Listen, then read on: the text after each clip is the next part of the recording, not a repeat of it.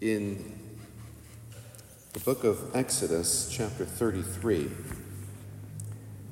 Moses pleaded with God, "Please show me your glory." And God answered him, "I will make all my goodness pass before you and will proclaim before you my name, the Lord.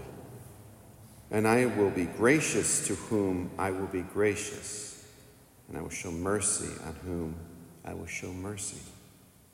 But you cannot see my face, for man shall not see me and live."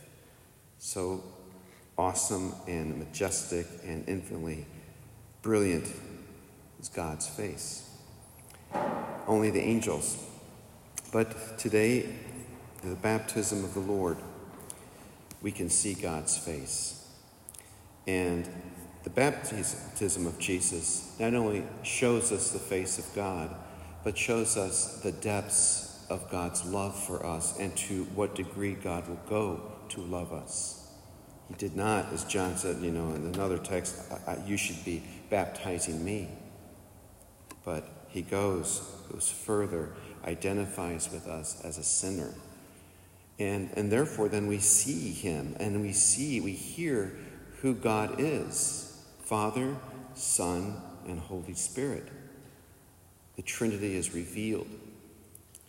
And then, something revealed. We are sons and daughters of God. Behold, this is my beloved Son. And Jesus, having human nature, now one with us, the Father says that about each and every one of us. So we can always have trust that God hears us, that God loves us, that God is with us.